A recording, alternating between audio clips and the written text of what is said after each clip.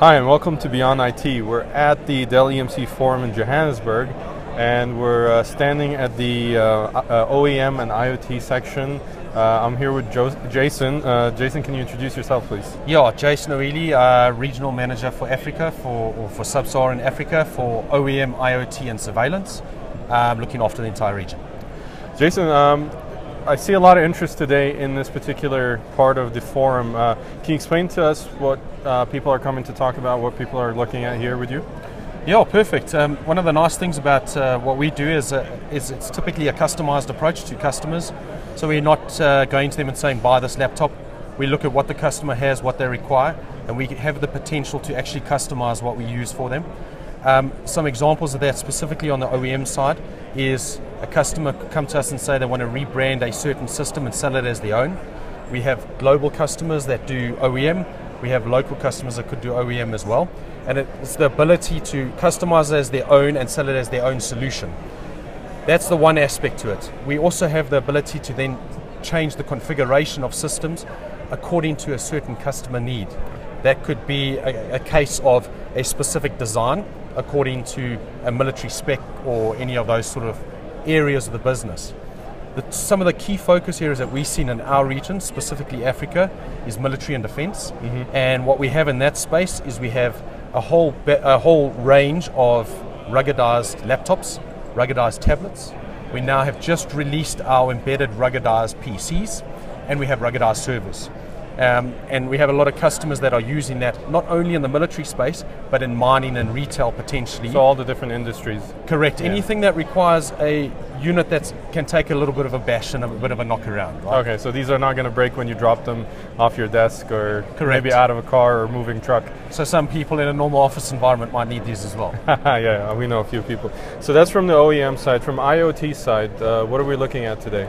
So IoT side, where we basically build is we involved in the infrastructure underneath, but we work a lot with the ecosystem of partners that make up the IoT solutions.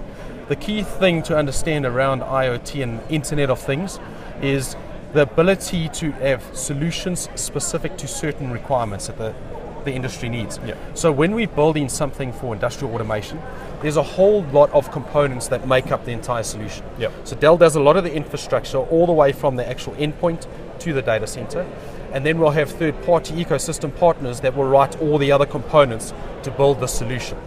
The key thing around the Internet of Things, it's not anything new.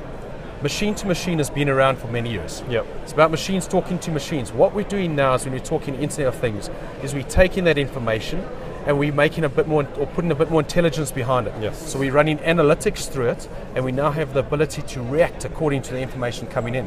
Yes. So if a piece of equipment in a industrial plant is starting to slow down, we can maybe turn it off. Mm. Or we can send somebody there to do maintenance. It's about becoming more reactive and closer to the actual resources that's required. There was an example that I've heard of before about IoTs being, a massive thing today, where someone was mentioning, wind propellers that generate electricity. Yeah. If they were to break down, if they were to collect too much dust or collapse or fall off their post, that would cost millions in repairs. But installing something as small as a sound sensor into one of the gears will tell you when the gear has started to accumulate enough dust or sand that might cause eventually that problem to happen. And the repair, the maintenance cost of that is maybe $100 to get someone to go up and clean it, instead of $1 million+ to replace the propeller or to replace parts of the machine. So it's interesting. What are some of the interesting examples of the application of these sensors and IoT that you find amusing? So a good example is exactly the one you've given. So what we talk around there, we actually have blueprints on our website that it gives you an idea on how these things are built, but it's around predictive maintenance. Yeah. So actually determining when something's going to fail to fix it before it fails. Yes. That's one of the use cases, and that's where we see a lot in the industrial automation space, especially the operational technology side, because a lot of those environments is typically where a system will run 24/7. Yeah. But if you look at where Africa is now, Africa is almost geared to become one of the front runners when it comes to IoT. Yes. Because of the use cases we have. We got things where we can start talking about, yes, managing infrastructure, building management, all those sort of things, but we have other aspects to it around agriculture. Yep. We have just had major droughts. It's about understanding where do we need to actually water our crops. Yep. And we can do that by means of sensors. The other thing is remote healthcare, remote education. All these types of things is something Africa needs, but we need people to go and help us develop these solutions so we can actually take it and we can start using this to better service the community. That's true.